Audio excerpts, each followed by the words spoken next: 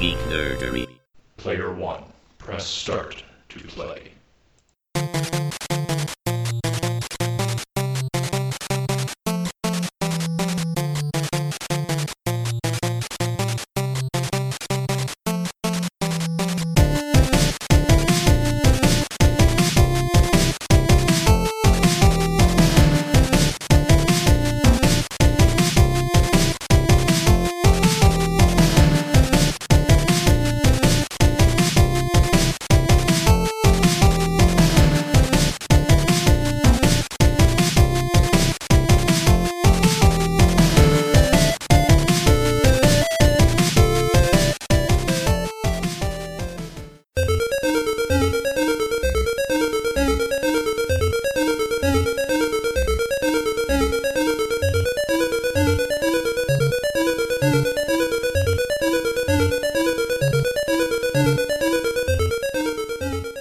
Welcome to episode number 12 of Graveyard Duck Podcast. With you, as always, my name's Scott. And I'm Wes. And this week we are going to be talking about Ultima 3 Exodus for the NES, although taking a slightly different approach to this one. But real quick, get out some of the nitty-gritty out of the way. This game came out in August of '83 for the NES, developed by Richard Garriott, published by Origin Systems, obviously part of the Ultima franchise, which this was the first one that the NES got, but it was actually the third game in the series. This was, I don't know, normally, Wes, you and I like to kind of take, the idea of looking at a game and talking the nostalgia, and, most of these have had some sort of an impact on our childhood or how we grew up. And this was the first one where this is basically a brand new game to both of us prior to discussing this episode, right? That's correct. Yeah. I would preface that I'm sort of familiar with the Ultima series, but more so I think from the magazine ads that ran throughout some of the later games in the late 80s, early 90s, like seeing in like video games and computer entertainment and different magazines. And I was always kind of fascinated by the idea of Ultima, and I guess the idea of Lord British and, the box art with the demons and things like that. It really sort of appealed to my imagination, but I never really played very many of them. I think I might have played a little bit of Ultima 7 at some point, but I don't really remember too much about it. Okay. This is it's a franchise I was familiar with. I mean, as an RPG fan, I think the two, maybe three, depending on how you want to argue it, franchises that I think everybody knows are Wizardry, Ultima, and then maybe Might and Magic. As Sure. Kind of the origin sources of a lot of this, at least from the Western end. I just wasn't really familiar with any of them. I dabbled with 4 just a little bit, but not enough to really say I played it. And what was interesting, I guess the roots of this episode came from a few weeks ago. I was sitting down flipping through an old Nintendo Power, and they had a 4-page spread of it was in their very first year at issue 3, and they were talking about like, what is an RPG? I think we all remember that section where, as Americans, we all learned like, oh, so that's what a role-playing game is. Neat.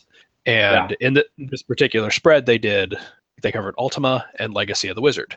And I remember reading that as a kid. I definitely remember the pictures and the sprites of all the, like, what is it, a dozen different characters you could be. But just about a month ago, I was flipping through that same magazine, looked at that. I was like, this does look fun. And based purely on the screenshots alone, I decided I'm going to go check this out. So I tracked down a copy, brought it home, started playing it, and it was just going to be a little side thing I did on my own. Wasn't doing it for the show. And after, a few hours of playing, just got really sucked into it. And that's when I contacted you, and I'm like, let's do this as an episode. And the idea basically being we can still tie this in as a nostalgia-based discussion, but instead of the nostalgia for the game itself, what I wanted to do is kind of discuss, at least here at first, like that kind of nostalgia of discovering a new game, and kind of, how when we were kids, we didn't have a ton of advertising for this kind of stuff other than Nintendo Power or maybe EGM. Right. And so this whole experience for me was just really kind of throwback. And I was just loving the fact that I discovered this game purely based on screenshots, played it, had a ton of fun with it. And it reminded me of like back when you'd go just rent a game blind or pick one up. And so I guess I want to start there. So like, do you have any memories of games that you can specifically say like you only played them because of a blind purchase or purely based on screenshots you saw or something to that effect? Probably I can't think of anything really specific that comes to mind, but kind of, I guess in a similar fashion, I do remember renting Hydlide at one point. Okay. And not really getting it. I don't feel that it was like super approachable, but in looking at some of the stuff for Ultima, I kind of was reminded of Hydlide a little bit. But I think my experience with this was more. It seemed like because this was published in the U.S. by FCI, right? And it seems to me that in a lot of magazines, I remember seeing FCI ads a lot for like Ultima, and I think Dr. Chaos maybe was another one.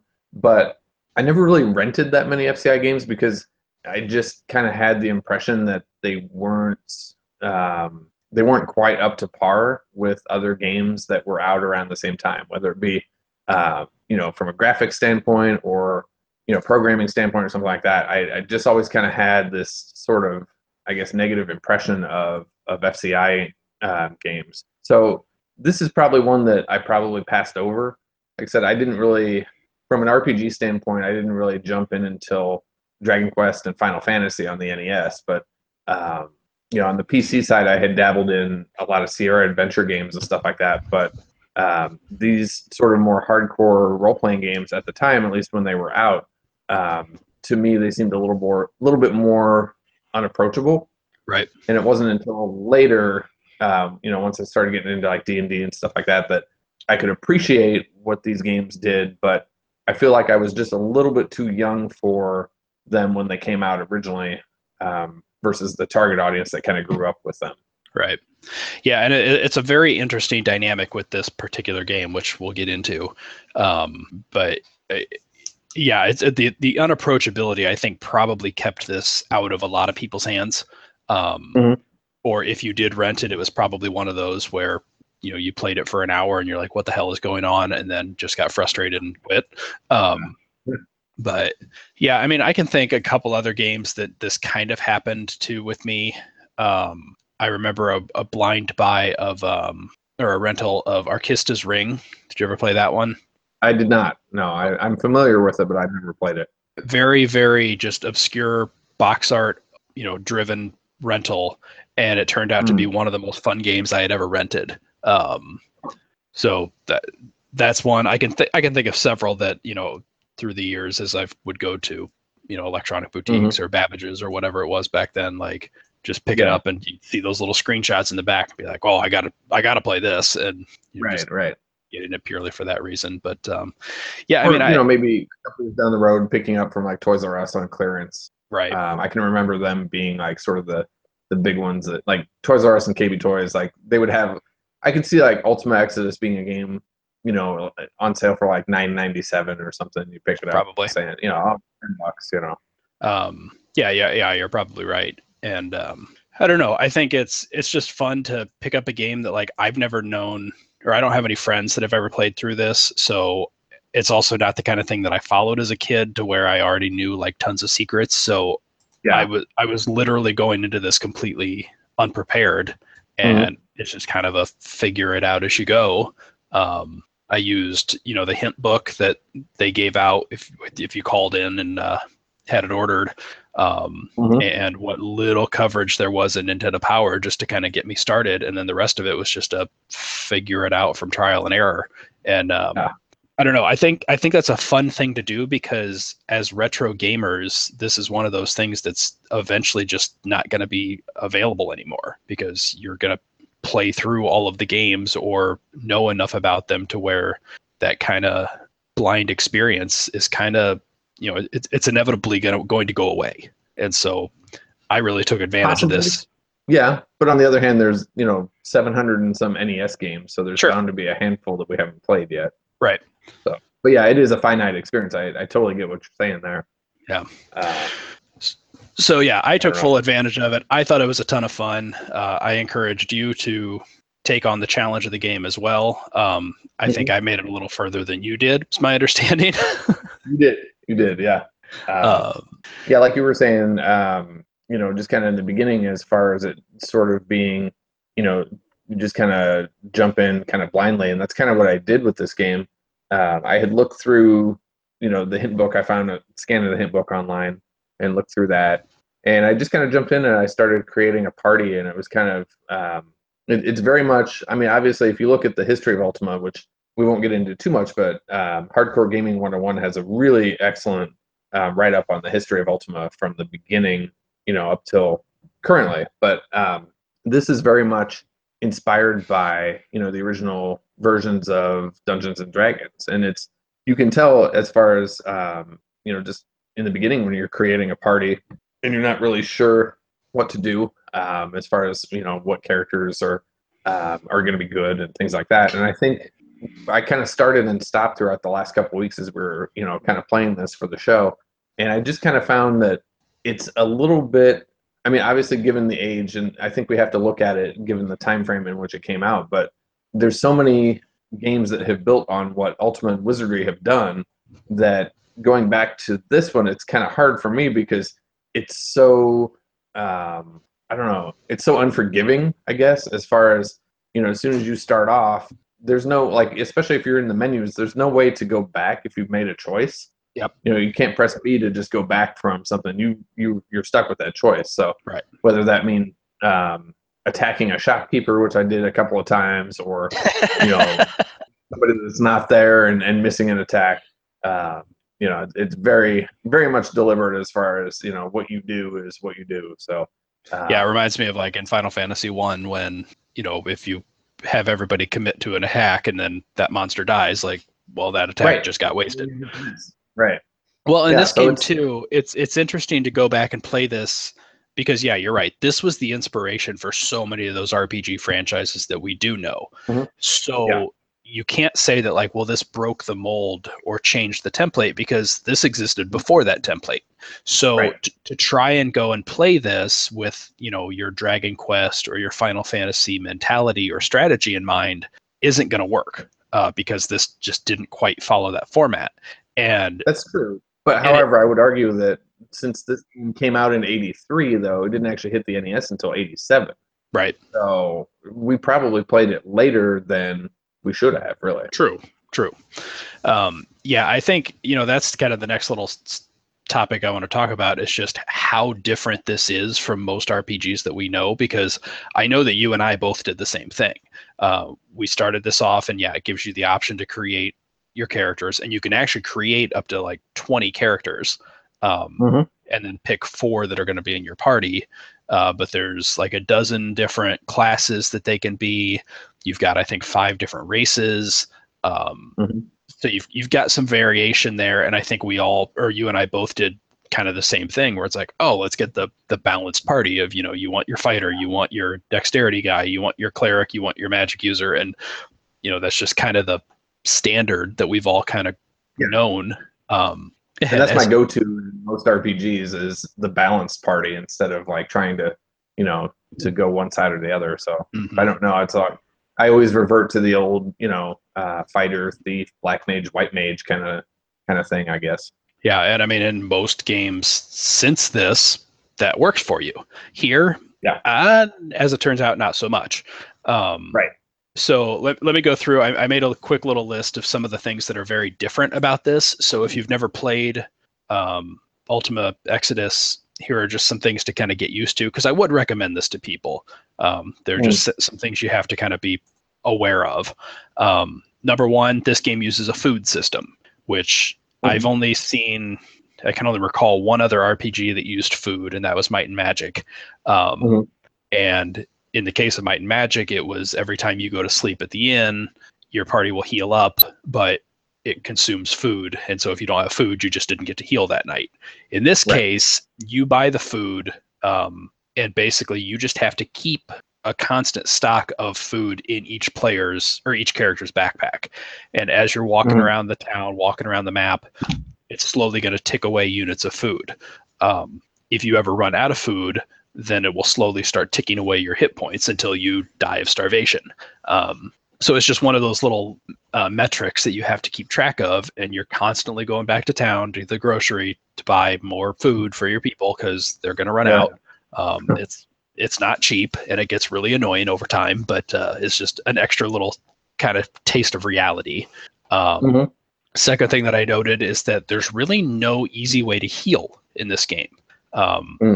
This existed before the time of, you go to the inn, you sleep, and you're totally back up to full health. I think this definitely was a throwback to old D&D, which was, no, you heal like a hit point a day, and that's with full bed rest. In this game, it's kind of the same. You've got your healing spells, which do a little bit, but not a ton. The rest of it is you will slowly regenerate hit points over time, but it's at a painfully slow rate. And it's not nearly enough to consider it's not a viable way to actually heal your party. It's just to kind of represent that, okay, over time your wounds are kind of starting to scab over, but to really do any healing, you've got to spend a significant amount of time using healing spells. Another thing that makes this different is when you get enough XP to level up, you don't do it automatically. You have to go back to the king, talk to him, and he will boost you up to whatever level you've earned XP for. Which is weird because there's not really a sense of progression as we're used to with newer RPGs, in that after killing a certain number of enemies, then you automatically level up. You don't really know until you kind of go back after every couple of fights or so. Right. Yeah, and as it turns out, it's a set system for all characters. Every 100 XP gets you another level. So it's a flat amount. It's just until you know that, you're just kind of blindly guessing. And even then, when you do go talk to him, like if you had earned 300 XP, you're still first level, like you're going to go straight to fourth level, like all in one jump. The other interesting thing about leveling up in this is that it doesn't change your stats at all. All it does is increase your hit points. Basically, for every level that you like, each character, regardless of class, starts with 150 hit points. Every level thereafter, you get another 100 hit points. The game maxes out at level 25, so you'd have whatever it is, 2,550 hit points at max level. But yeah, other than getting more hit points, like you're not any stronger. Your agility is not any better. You don't have more magic points. You're no different at all, except you can just take more hits, which is another thing to definitely get used to. And you can screw yourself very quickly if you basically level up past the point where you can handle fights. And that brings us to the biggest change the biggest thing that makes this game different, and probably the reason that I restarted this at least twice, is basically like the game gets more challenging as you progress. We're used to a system where the town that you start in, like everything is fairly safe immediately around there. Like you're only going to find your goblins and your slimes and your low level enemies. As you get further and further out, you start finding more and more difficult monsters. In this case, at the start of the game, there are only 4 monsters, at least in the overworld, that you're going to encounter: ghouls, skeletons, orcs, and goblins. And you can go to any corner of the world, and those are the only 4 enemies you're going to find. Now, as soon as you hit level 2, they all of a sudden start adding second level monsters. Hit third level monsters start showing up. This goes all the way up. It caps out at 6th, but at 6th level, there's wyverns and dragons and griffins and demons all over the world map. And this is where you can screw yourself over, because if you just suddenly jump straight up to 5th, 6th level, and the only thing that's changed about your party is your hit points, guess what? You can't take on a dragon, but they're everywhere. Especially with whatever weapons that you may have. You still have the starting equipment or anything close. Yeah, so you'll just get hosed. And first time I played it, that's what I did, and quickly realized that now. I'm 5th level. I can't handle all of these monsters that are everywhere, but there's no safe corner. Like there's no place I can go on the map that's like back to the easy monsters that I can use to gain more XP. It's Yeah, the, because the the easy dragons monsters are don't now in. appear at all. Is that right? No, they're still there. They're just Oh, okay. diluted because all of the higher level monsters are out there as well. I see. So it's just it makes it much more difficult. And yeah, so now you're running around in this sea of just ass kickers, and you're not at all prepared for it. So it's a very different dynamic, and it works. It's just one that you have to kind of change your strategy when it comes to how you're actually going to play through the game. But Sure. I want to take a minute too and just talk about just the battles themselves, because again, as we're kind of used to sort of the typical turn-based kind of battles, these are more presented almost like a very rudimentary version of Fire Emblem, almost, where you're on kind of an overhead view. You've got your party of 4, and you might be facing 5 to 7 monsters, probably, maybe more, and it's very much like a very simple tactical kind of game. Right. Where it is, you make a move, you make an attack, and you repeat back and forth. So it's not like in Dragon Quest where you get, each battle is over in like 10 to 15 seconds, or Final Fantasy where it goes pretty quick. I've found that in this game, each battle takes a significant amount of time in which to kind of draw the enemies towards you, or to use a repel spell, or something like that. So it takes a little bit more of an investment, especially if you're looking to kind of level up quite a bit. You're going to be seeing the fight screens quite a bit in this game. Yeah. And that was kind of surprising to me. Yeah. In fact, you spend enough time doing it that that the menu that comes up on the side of the screen during the fight put a ghosting burn into my LCD screen because of this stupid game. That's funny. Well, see, that's the person not playing on a CRT, though. Yeah, well, true. Yeah, I found out how to make it go away, but then it came back when I played some more, so I'm like, screw it, I'll just wait till I'm done playing, then I'll clean it off. So that is kind of funny, though. I mean, that's something that, again, unless you had a CRT sitting around or a PVM or something, I mean, it would be playing this on a several $1,000 TV and burning in an image on the screen would be quite surprising, I think. Yeah, so I thought the combat was fun. It does require a lot more strategy than just your standard, well, should I cast a spell, or should I attack, or should I block or flee or whatever. It's, like you said, kind of a grid-based map, and you've got to kind of work to put maybe your archers into the right position so that the enemy is going to walk into firing range, casting spells, just kind of the way you position and move and kind of work it all out.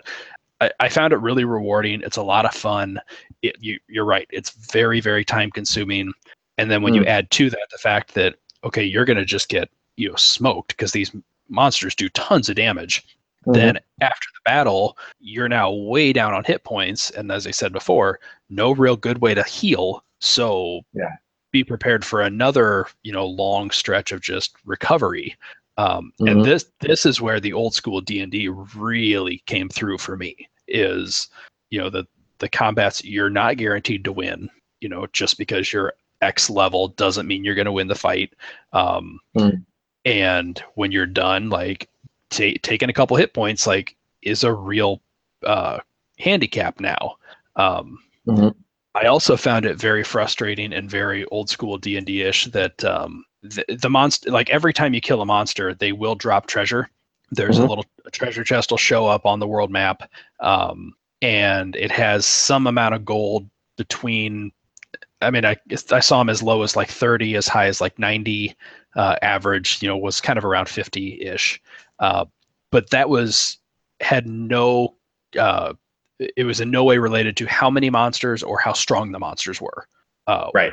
One goblin could drop the same as 2 dragons. And so it's just, there's really no motivation to fight the stronger things other than they're worth a couple more XP. But for the amount of hurt that they're going to put on you and the fact that you get the same treasure, it's just like, there's no motivation to go fight these big things. And this kind of brought me to my one complaint of the game, which was that as you're kind of playing through this, like there's really no incentive to go beyond first level, at least not at first. Eventually you have to, because there are certain things toward the end of the game that you have to go, do. As I said, the wilderness kind of has this level up with you kind of thing. The dungeons, of which there are 8, maybe 7, I forget. I think 8, that sounds right. They have the full gamut of all the monsters right from the beginning. So you want to be at least, 5th level before you try to go into a dungeon. But you can save those until the very end when you're ready to go kind of finish everything off. But when you're on the world map, here's the funny thing about the way this game works. As I said, at first level, there are only 4 monsters you're going to fight. The 2 undead types, and then the orcs and the goblins. Your party, if you have a clerical spellcaster and a wizard caster, you're going to have 2 spells in your arsenal. You're going to have the spell undead, or all of your cleric types have the spell undead. All of your wizard types have a spell called repel. What undead does is it will automatically kill ghouls and skeletons. It's not 100% effective, but if it does hit, it's an all or nothing. It will just kill them. Repel does the same thing for orcs and goblins. And the other thing is these spells require 0 MP to cast. So any first level caster has the spells to do this, unlimited. So at first level, think about this. Your party can kill everything you're going to fight instantly without having to spend any magic points at all, and from a distance and in mass. So why would you level up? Because once you level up, now you've got tougher monsters that those spells don't work on, and you're going to get the same treasure for them.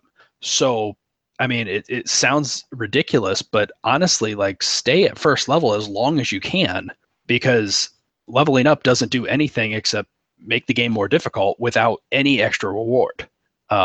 So I that's don't know. what you were kind of saying when we were talking about it this week, and I found that kind of made the early combat a little bit more not quite enjoyable for me, because I really didn't like the combat in this game. I wasn't a big fan of it, but it kind of, using the repel and the undead, kind of made it at least go by faster. Right. But like I said, that's kind of my complaint, is I didn't like the battle system because it takes so long to do, and it seems like as soon as you finish one battle, there's usually another monster or 2 that's creeping up on you. So as soon as you come out of the battle menu or battle screen, then you just show up and you're on the world map, you're trying to get the treasure, and then you, most of the time, like, I got attacked again. It's like, okay, I'm back into it again. And the first couple of times when you're trying to position your characters at the beginning, it just seems like after a while it kind of runs into the same thing where you just kind of get all the melee characters up to meet each other, and you get the casters back there and casting undead or whatever, and it just kind of, it got so redundant for me. I guess I just wasn't a fan of it. Right. But I have to wonder too, though, without the knowledge of repel or undead, if you were to just play this game without having the manual or the hint book or anything, would you really even know that that's what those things do? You know what I mean? It just seems so esoteric that there are these powerful spells at first level, but unless you just kind of figure it out yourself, you're not really sure if it's ever going to work. Yeah, I don't know. I mean, this is definitely the kind of game that, you're going to have at least the instruction manual to play, because there's just so much valuable information in there about the different races and classes, and it does describe all the spells and equipment. And I mean, it's essential, I think, to have that. Which makes it kind of difficult, I think, to pick up and play in this day and age. If you were to, to just pick this up as a cartridge only, or you just played it on an emulator or something like that, without doing a little bit of research beforehand, I could see where somebody would give up on this pretty early on. Oh yeah, it just doesn't do a good job of explaining anything really. It just everything else is in the supplemental material. Right. But that could be a memory limitation too, though, because obviously this being a PC game at first, you had kind of your, what they call your feelies, where you had the cloth map, you had the hint book, you had all the stuff that came with it, and the NES one, you had a limited character set for what you could display on screen. So obviously the dialogue's going to be a little bit more stilted. You're not going to have a lot of abbreviations and things like that. So it's not really going to tell you right offhand what each thing does unless you really kind of figure it out. which is how I killed so many shopkeepers. Just kind of figured it out. Well, actually, I should say they killed me. So Yeah, right. Yeah, that's actually the guards that come around are one of the toughest enemies in the game, actually. Mhm. Well, and I wonder too. I would be interested if any of the listeners have played the computer version of this, because I wasn't sure if maybe if like Undead and Repel are in the computer version or not, or if maybe that was something that they kind of added to kind of, I guess, I think they were. give a helping hand to wussy players who don't really know what they're doing. I mean, I can't imagine playing this game without those two, but it seems just so weird that like you give this unbelievable powerhouse ability to first level characters, but then you very quickly age out of that to where then you have nothing and you're on your own. That's backwards from what you would think would be in a game if it were programmed from the beginning. Being in there though too is this kind of again kind of drawing on the D&D aspect of like a cleric is able to turn undead, obviously. So I could see that as just being like, okay, the cleric is going to have this power, and we're just going to put it in the game. So obviously, since you don't really gain anything on level up besides hit points, I could see it as just being like, okay, this is what you start with. This is your starting spell or something like that. Right. Yeah, I don't know. And it might just be because of through play testing, like, hey, if you don't make these spells available and free to cast, then nobody's ever going to make it anywhere because, if you lose MP from casting them, you're very quickly just going to be screwed. Like you said, when the battle ends and you have no hit points left, no magic points, no way to heal, and here comes more monsters, you're done. I know.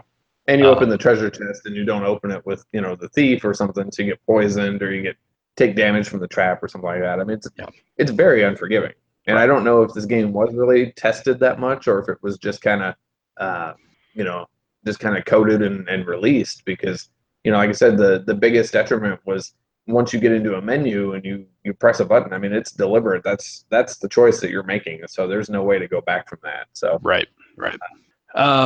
So yeah, the one other thing that I wanted to talk about real quick was kind of discussing how as we were going through this, like you and I were having several conversations over the last couple of weeks, very similar to what we're talking about now, where your mentality when it comes to playing this game seems to be, or I should say our mentality going in, thinking of this as a typical Nintendo RPG, that didn't work. No. And I think that as I kind of looked at it, like this game, there's really two ways that you can play this. And I would give this as advice to anybody who's out there who has not played this before and is intrigued by what we're saying and wants to give it a shot. There's basically two approaches to how you can play this game. And you kind of have to know what to expect each way. The one option is kind of what we were saying, trying to go in as a standard video game RPG, your kind of linear railroady adventure. You're the hero starting off with nothing and you're going to go save the world. You can kind of take that approach, which is just kind of the grind your way through the railroad. The other way is, well, and I should also say that way that I just described is not what this game was designed to be. You can do it. It's just not how this game was intended. This game was intended to be like an open world sandbox, like tabletop simulator. This was, very similar to other computer role-playing games of the time. And again, I'll go back to Might and Magic as another great example of one that I played a lot, where people were playing a lot of D&D in the late 70s, early 80s. And when you couldn't have a group to get together with and you wanted to play on your own, these games were designed to kind of simulate that experience. And it wasn't the kind of thing that they intended for you to sit down, figure out, and play through in a few hours or a few days or a long weekend. This was the kind of game that you were going to spend weeks or months or years, slowly chipping away at. And just like a D&D campaign that would go on for, years and years. Like this is the same kind of thing. And it really kind of shows when you look at some of the things we've said, like how long it takes to just heal up. Like I might sit down, when I was playing this for a lunch break, and like in that amount of time, I was able to have one fight and then go heal my party back up. Like that's all I could get done in an hour. Well, that's typical, and that might be all you plan on doing. Or you might say, I've got 2 hours to kill. All I'm going to go do is walk around this corner of the world and just dig in every spot to see if I find, one of the hidden relics. Mhm. Go chip away at, one floor of a dungeon, because we said there's, whatever, 7-8 dungeons. Each one of those also has 8 floors. So there's a lot of dungeon to explore in this game. And it's a slow, tedious kind of crawl to get through those. And there's not really a way to get out of the dungeon easily, is there? I mean, once you go down several floors, I mean, you really have to commit to it, don't you? No, there's magic spells that will immediately take you up or down floors. Okay. And also one that'll immediately exit out of the dungeon. But they're not things you're going to have right out of the gate. Gotcha. So, I mean, that second way I was describing, like, that's the way this game was meant to be played. And it's the kind of thing where you need to say, I'm going to dedicate maybe months to this and just slowly chip away, talk to every person. You're getting these like really cryptic hints that, lead to nothing most of the time. But this game is really smart in the sense that if you talk to every person, and a lot of times you have to talk to them 2 or 3 times to get them to finally give you the clue, you can take all this information, put it all together, and get everything you need to find all the stuff that's hidden in the game. But it would take a lot of like trial and error. It would take a lot of exploration, a lot of just kind of tedious, I That takes guess a lot of commitment too. it does. Exactly. You really have to devote some time to this game. And this was also, going back to what I said about, before we had games that were designed to be kind of just the quick railroad type experience. This was also back in the time when we didn't have a library of, 40, 50 games on our shelf that I want to get through this because I've got other games I want to play. It might be like, this is the one game I own. And so this is the RPG that I'm going to dedicate, all my time to, just like people do now to, I don't know, Skyrim, Breath of the Wild, stuff like that, like 100, 150 some hours in. This was what Monster that Hunter. was. Or Monster Hunter, yeah. This is what you would do back in the early 80s, was play Ultima for 100, 150 hours trying to find like where the hell that mystic sword actually is hidden. So I think we're a little too, at least in my opinion, I think we're just a little too young to really appreciate this generation of RPGs because, like you said, they really got their start on early PCs, and that's kind of what PCs were known for at that point, were, like you were saying, like sort of D&D simulators. And I can remember like a couple of my my friends in the neighborhood, I can remember a couple of their parents playing games like this. There's a kid across the street that lived across the street from me that we would play Punch Out and stuff like that. And I can remember his dad playing RPGs like this. I don't know if it was specifically, if it was Ultima, or if it was Wizardry, but I think the appreciation for them kind of stemmed more towards the older demographic at the time. And maybe that's why I don't appreciate it as much, because I came in more along the second wave of the games that were inspired, from these two, but I don't know. Well, and I'll contradict you just a little bit because I am an old soul when it comes to this kind of stuff. I mean, I'm a D&D player from, the early 90s is when I got started into it, but I still love going back. And about probably college, so I have a little bit different approach to it, I guess. And even with that, like, I prefer to go back and play, we're pulling out all the nerd stuff now, but I mean, I'll go back and play original and, the white box stuff, because that's more fun for me. And these old computer games, like, I love to just dig into the old, like the first Might and Magic game is one of my favorites, and I put close to 100 hours into that, and I'm about halfway through it, and have no problem with that. I have the patience to do it, and I just love that experience. In this particular case, it was just one where I knew that I wanted to get through this game so we could discuss it fully on the show. So I didn't dedicate the time to do it kind of properly. So as I said, there's the two ways to play it. Like, you can do it the linear, railroady way, and my tips and tricks section are going to cover kind of how to make that work.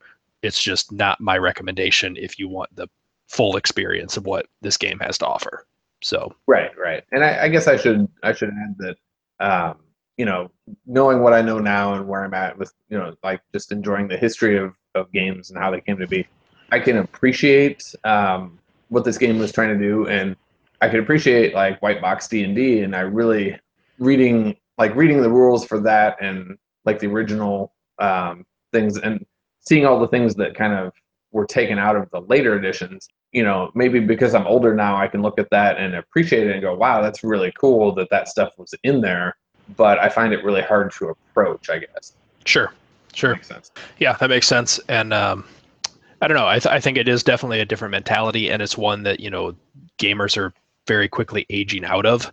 Yeah, it's a generational thing for sure. In that it's not always going to be. I mean, we're used to games holding our hands these days, and right. Ultima Exodus does not hold your hand at all. No, in fact, it pretty much says, "Hey, good luck." There's some really secret things hidden out there somewhere. Like maybe you'll find them, maybe you won't. But I was surprised, and I did end up playing this all the way through to the end. I was surprised some of the little twists and turns that it took, because there are things that they in no way prepare you for. Right. So I don't want to spoil things here on the episode. Maybe off mic, I'll tell you kind of what the ending looks like and how that all plays out. But I read through it.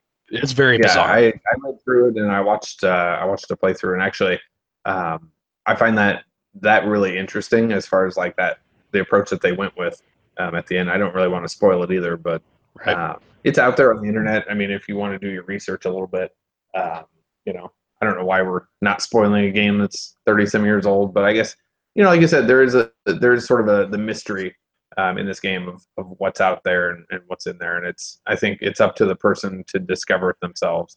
Right.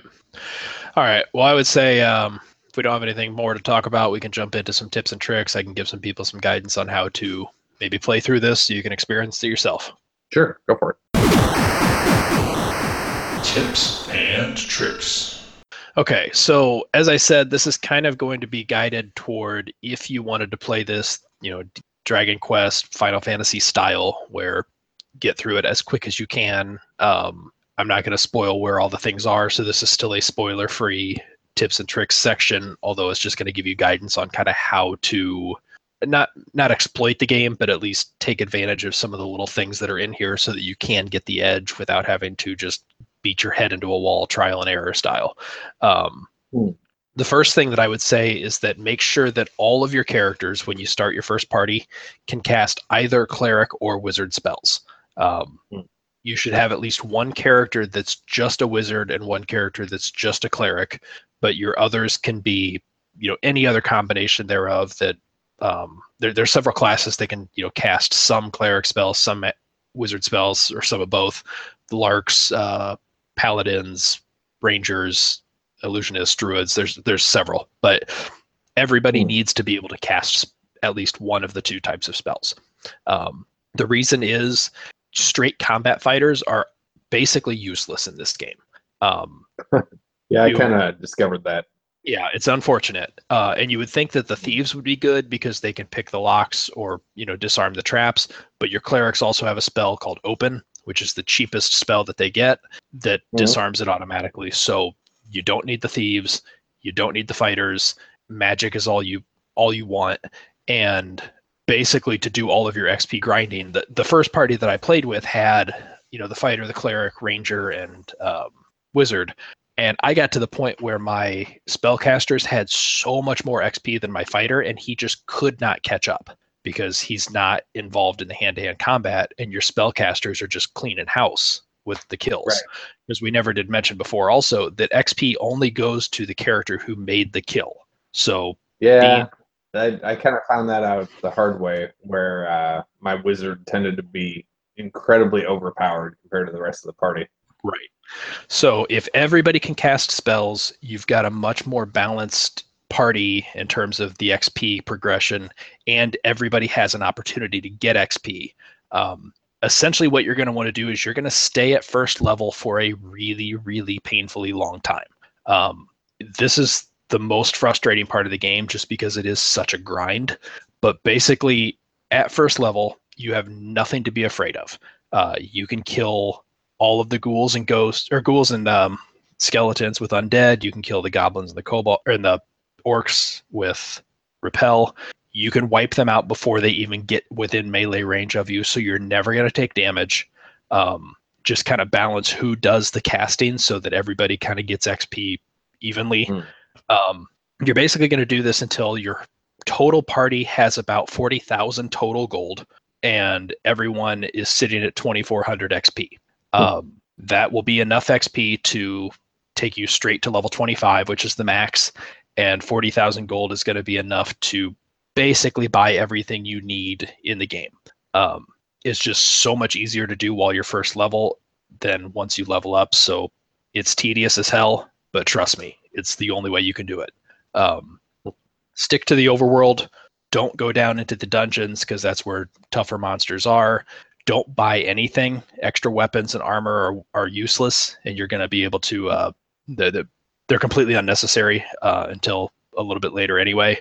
So, which I gotta say something about that real quick, because there's no maybe just because I'm used to later games where the goal is to get gold and get better weapons and then move on from there. There's not really, they don't really tell you what does what and what's a better weapon. Yeah, I mean, it's listed in the instruction book. Like, it does kind of show you the power that each one does and the defense rating of each piece of armor, but it makes a very, very slight difference. I guess in game, I mean, they don't really tell you. Right. It doesn't change much.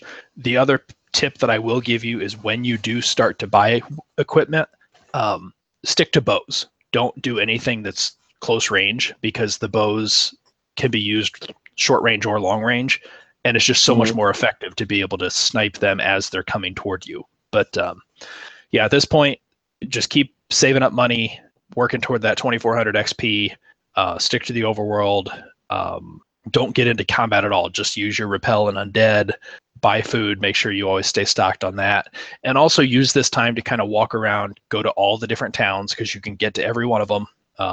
There's no dangerous corner of the world, and go ahead and talk to all the people, get all those rumors while it's still safe to do so. At the point when you finally have, your 40,000 gold and your 2,400 XP, go buy a ranged weapon for anybody who can use it. Not everyone can. Your cleric and your wizard won't be able to. If you have some of the other, like paladins or larks or whatever, they can probably use the silver bow. Get them something, because it is going to help once you go down into the dungeons. And then go talk to the king. He will take all of your characters and turn them up to 5th level. Even though you have XP to go beyond that, there's a in-game cap that stops you at 5th. You have to go find another item before he'll take you beyond that point. Stop at 5th level, go around and basically just heal up your party till you're at full hit points. Go find a pirate. They're going to show up now that you're higher level. You're going to see a lot more monsters on the screen. Find a pirate, attack them. You can now steal their ship. You're going to sail around until you can find a little whirlpool, which will take you to the island of Ambrosia. Once you're there, what you're looking for are 4 shrines. Each one is dedicated to a different attribute. There's a strength shrine, dexterity shrine, intelligence, and wisdom. What you want to do is find basically all 4 shrines, and here's where you can actually improve your characters. For 100 gold, you can increase one stat 1 point. So you kind of want to max out the important stats for all of your characters. Clerics, you need to max out wisdom. Wizards, you might need to max out intelligence. Any kind of combat characters, you want to max out strength and dexterity. The reason that this is so important for your clerics and wizards is that the intelligence of your wizards and the wisdom of your clerics also equals how many magic points they have. So if you get those up to 99, you've now opened up all sorts of extra spells, which do a ton more, like in terms of, like you said, immediately descending or ascending through dungeons. There's healing spells that heal a lot more than the base level. There's some that heal poison. There's magic spells that basically take every enemy on the screen down to 1 hit point, regardless of what they are. you're basically going to be at the point where you can handle some of these 5th and 6th level monsters now. At this point, what you want to do then is go start visiting some of the dungeons. And I should have said, like, that's why you wanted your 40,000 gold, is you're probably going to need all of that to max out your stats. Good Lord. Yeah, exactly. So at this point, go start visiting some of the dungeons.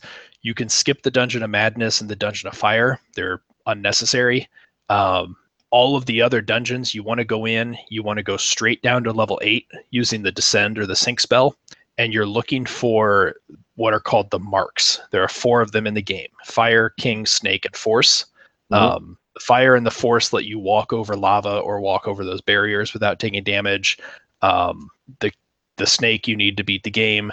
The King is the one that once you've gotten that for each character, the King will then raise you from 5th level up to 25th. Holy crap. So that's what eliminates that kind of or that limit. Also down here in the dungeons, you're looking for the Silver Pick and a character known as the King of Time. He gives you an important tip that you have to beat the game. I'm not going to tell you where all of these things are. It's up to you to find them. And then now that you have the Mark of the King, you can go talk to the King again. He'll promote you straight up to 25th level. Go heal up, get your hit points all the way back up to max. You should be pretty well equipped to finish the game now. And kind of at this point, you can kind of treat it like your standard railroady type adventure. Your characters are now equipped to be able to survive. You've got the spells you need. You've got some hit points, so you're not going to die immediately. And kind of, I'm going to say the rest of the game is up to you. There's still some things you need to find. There's a Mystic Sword hidden in the game somewhere. There's Mystic Armor. There are 4 cards that are necessary to beat the game. There's a Silver Horn, and like we said, the final castle is not just a straight up fight. It's a kind of a puzzle that you have to solve and figure out. So there's still plenty for you to do and figure out on your own, but that should at least give you the toolbox necessary to go figure all that out for yourself. Assuming you have the patience to stick with it. You know, if you got to the point of having 40,000 gold and 2,400 XP all at first level, you have the patience to do the rest. I guess that's true. I mean, and it's probably not so bad this day and age because you can just, listen to a podcast or something while you're kind of doing this. But I guess, I don't know. Looking back on it, if I was a kid playing this back in the day, I don't think I would have the attention span to do it. Yeah, I'll give you a little bit of warning. I gotta give you props for doing your research on this episode as far as the detailed work as far as what's involved. It's really interesting, though. Like I said, I really appreciate what these games did for RPGs in general. But really, like you said, as you're kind of laying out all the details as far as what you have to do and where you have to go, it's really intricate as far as the conditions that are needed to succeed, and it's not readily apparent at all. Right. So for a game that was made in '83, I mean that's a monumental task, I think, to be able to accomplish, to do something like that, where you really have to discover all of these things and kind of piece everything together to finish the game. Which is probably why when I was reading through like the history of this, especially on the PC side, that when you beat the game, that they wanted you to take a picture and send to Richard Garriott at Origin, the Lord British, because that was a hell of an achievement. Should I still do that? I took a picture and just sent it to you. I guess I could send it to him too. I got him on Twitter. I think you should. I think you should tweet him and see what happens. I'll do that. Yeah.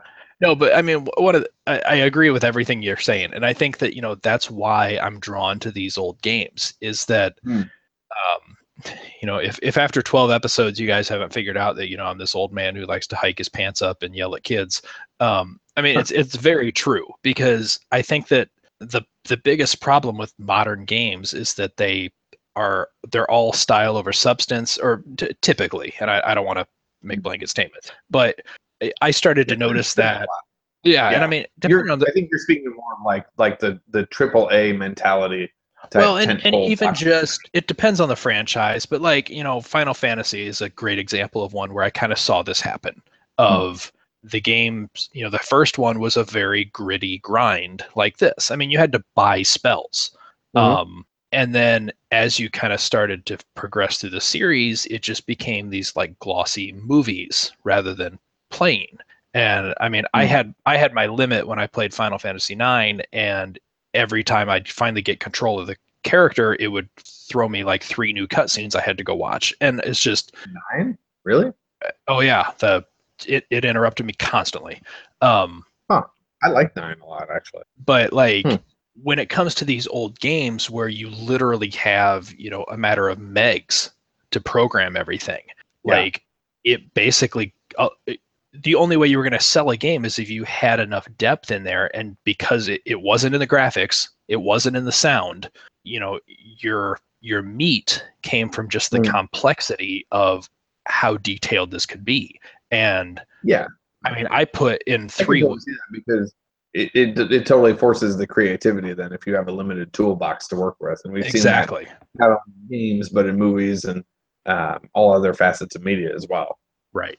And I found a game like this to be just incredibly engrossing and, sucked me in more than, the 100 hours of Skyrim that I put in, 5 years ago. Yeah. That was prettier to look at, but I felt like this was actually a more imaginative experience. And Okay. that seems weird to say, but it's like, it's true. And that's how I feel about these old games where you can just kind of tell the amount of love that was put in or the passion behind these just giant open worlds that they really are giant when you think about like how much you're able to do. So I don't know. These are always my preferences. I love this type of experience. I was a little bit sad that, my experience was somewhat lessened because I had 3 weeks that I was really trying to plow through because I wanted to finish it before the show. But, I've already got my copy of Ultima 4 and I can't wait to get started on it. And I'm going to do that the right way. Wait. No, I totally get what you're saying as far as like, really digging into a game and kind of, mastering it from the inside out. And I don't have the patience to do that with this game, but I can totally understand where you're coming from. But I do that more so with like the Dark Souls games because I'm working on Dark Souls 2 right now, and it's one where kind of like you're describing. It's like I'm kind of figuring things out as I go. I'm making progress, but I'm also constantly getting defeated by bosses and things like that, and I'm kind of learning the ins and outs of the game, and it's quite a process. I mean, those games typically, I like that whole series, and those games typically take me a long time, but I can just come back to them and play them and get a little bit better each time and derive some satisfaction when I finally clear a boss or something like that. So I totally get what you're saying with Ultima, but it's not my bag, I guess is what I'm trying to say. But I can take that experience in other games that I enjoy and apply it the same way. Yep, and I don't think there's any fault in that at all. No, not at all. Like I said, I don't want to make it sound like I absolutely detest this game or I hate it. I understand its significance in the history of gaming, and I appreciate and respect what it was trying to do. I just don't enjoy playing it that much. Well, as long as you respect me for finishing it, that's all I ask. Sure. No, absolutely. I'm just kidding you. All right, so that was a pretty in-depth look at what might have been the most heady game that we've covered so far, but I think it was worth it. No, it's a really deep dive into it, and I'm glad that we talked about this game because I think we were kind of wondering at first, are we going to talk about it?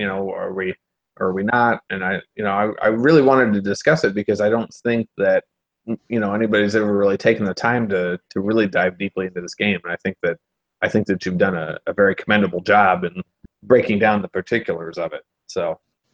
All right, so if any of the listeners out there have played Exodus or any of the other Ultima games and have some nostalgic memories, how could they get a hold of us, Wes? Well, there's a couple different ways. Obviously, you could email us at graveyardduckpodcast@gmail.com. You can find us on Twitter at Duck Graveyard. You can check us out on Facebook under Graveyard Duck Podcast. We've got a page there as well. We're also hosted on Geek Nerdery, so you can find our show there. You can find lots of other good shows as well that might scratch that geek or that nerd itch. You could also, mail us a letter, maybe, written on a cocktail napkin in crayon, or, send us a ransom note of some sort. I don't know. I mean, there's lots of different ways. You can just show up at Scott's house sometime, just peek through his window. Lots of different options. Sure. Just bring a controller. Right. Does it matter what system? Bring just like a Virtual Boy controller? Is that going to be a problem? Or? If you want to bring a Virtual Boy over to my house, you can come anytime you want. But in All that right, case, bring I'm some not aspirin. Yeah. All right. I think we got another good topic lined up for 2 weeks from now. Taking basically the complete opposite approach from a deep game like Ultima 3. And we're going to have a little bit of fun next week or next episode. So looking forward to that. Yeah, absolutely. All right. So until we get to that point, I'm Scott. And I'm Wes. And just remember, as much as you try to kill Lord British in these games, you just can't do it. Game over.